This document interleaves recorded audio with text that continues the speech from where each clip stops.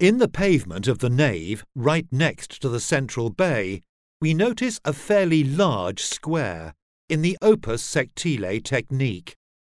The square contains a large disc surrounded by an irregular array of smaller discs in a variety of coloured marbles.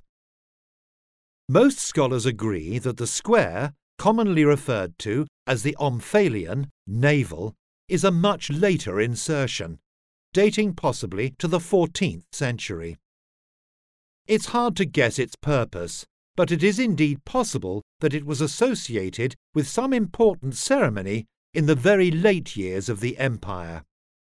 Even though there are claims that this was used for the coronation of emperors, there is no historical evidence backing this.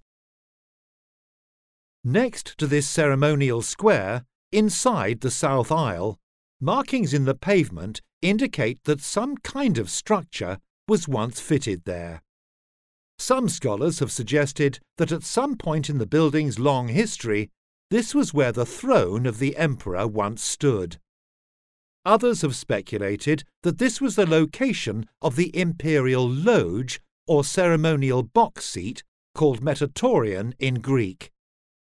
No such imperial structures survive from Byzantine times, but we can assume that the loge would have been an enclosure similar to the Ottoman structure we see on our right, a mid-18th century library built by Sultan Mahmud I.